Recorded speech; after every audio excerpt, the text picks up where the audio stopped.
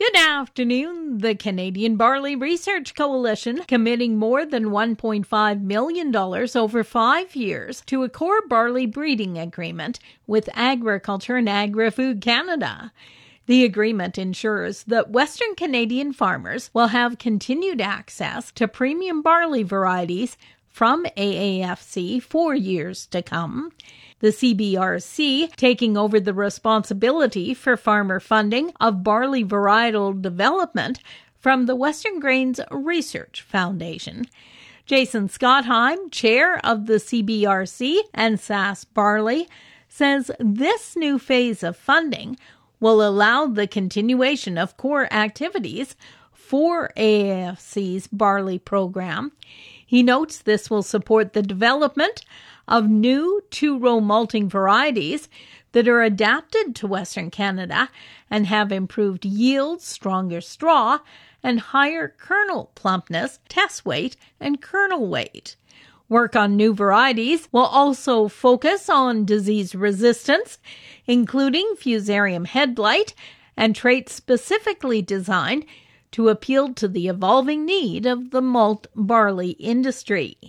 Alberta Barley, the Saskatchewan Barley Development Commission, and Manitoba Crop Alliance make up the CBRC. Farmers and ranchers in the southern half of the province are being encouraged to get rid of any unwanted pesticides and old livestock or equine medications. Free collection events are being held this week in various locations across southern Saskatchewan. Barry Friesen is Executive Director of Clean Farms. It's the safe way to dispose of unwanted pesticides or unwanted livestock medications. We take it from them and properly dispose of them through high-temperature incineration. The second reason is that it's free. They can come back, they can take these materials back, no questions asked. We'll take it off their hands and dispose of them, and there's no cost to the farmer.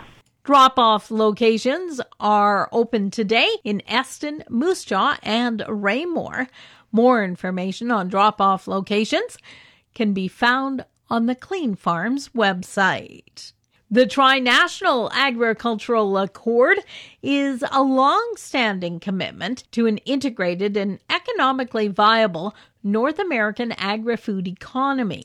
Manitoba's Agriculture Minister Blaine Peterson led the Canadian delegation last week during the virtual Tri-National Ag Accord. He filled us in on some of the discussions that took place. We had a really great discussion on was African swine fever, and it affects all three of our countries. It was really amazing to see the close connection between all three countries, our lead veterinarians and researchers working together on a North American-wide strategy to hopefully keep the African swine fever out of North America, but also should it come to work together to mitigate the impacts. The accord also focused on the new NAFTA agreement and COVID-19. Badgers and their great excavating skills can be a real issue for farmers and ranchers. Diana Gcaz specializes in conservation recovery planning with the Canadian Wildlife Service's Prairie region. She says while research is underway, there's still a lot to learn about the animals. So we don't know about their mortality rates. We don't know about their reproductive rates. We don't know about food abundance and distribution. That's a tough one to monitor. And we don't know about soil and habitat associations and constraints. Gcaz gave her presentation on badgers to the South of the Divide Conservation Action Plan, AGM. For Golden West, I'm Glendalee Allen Bossler.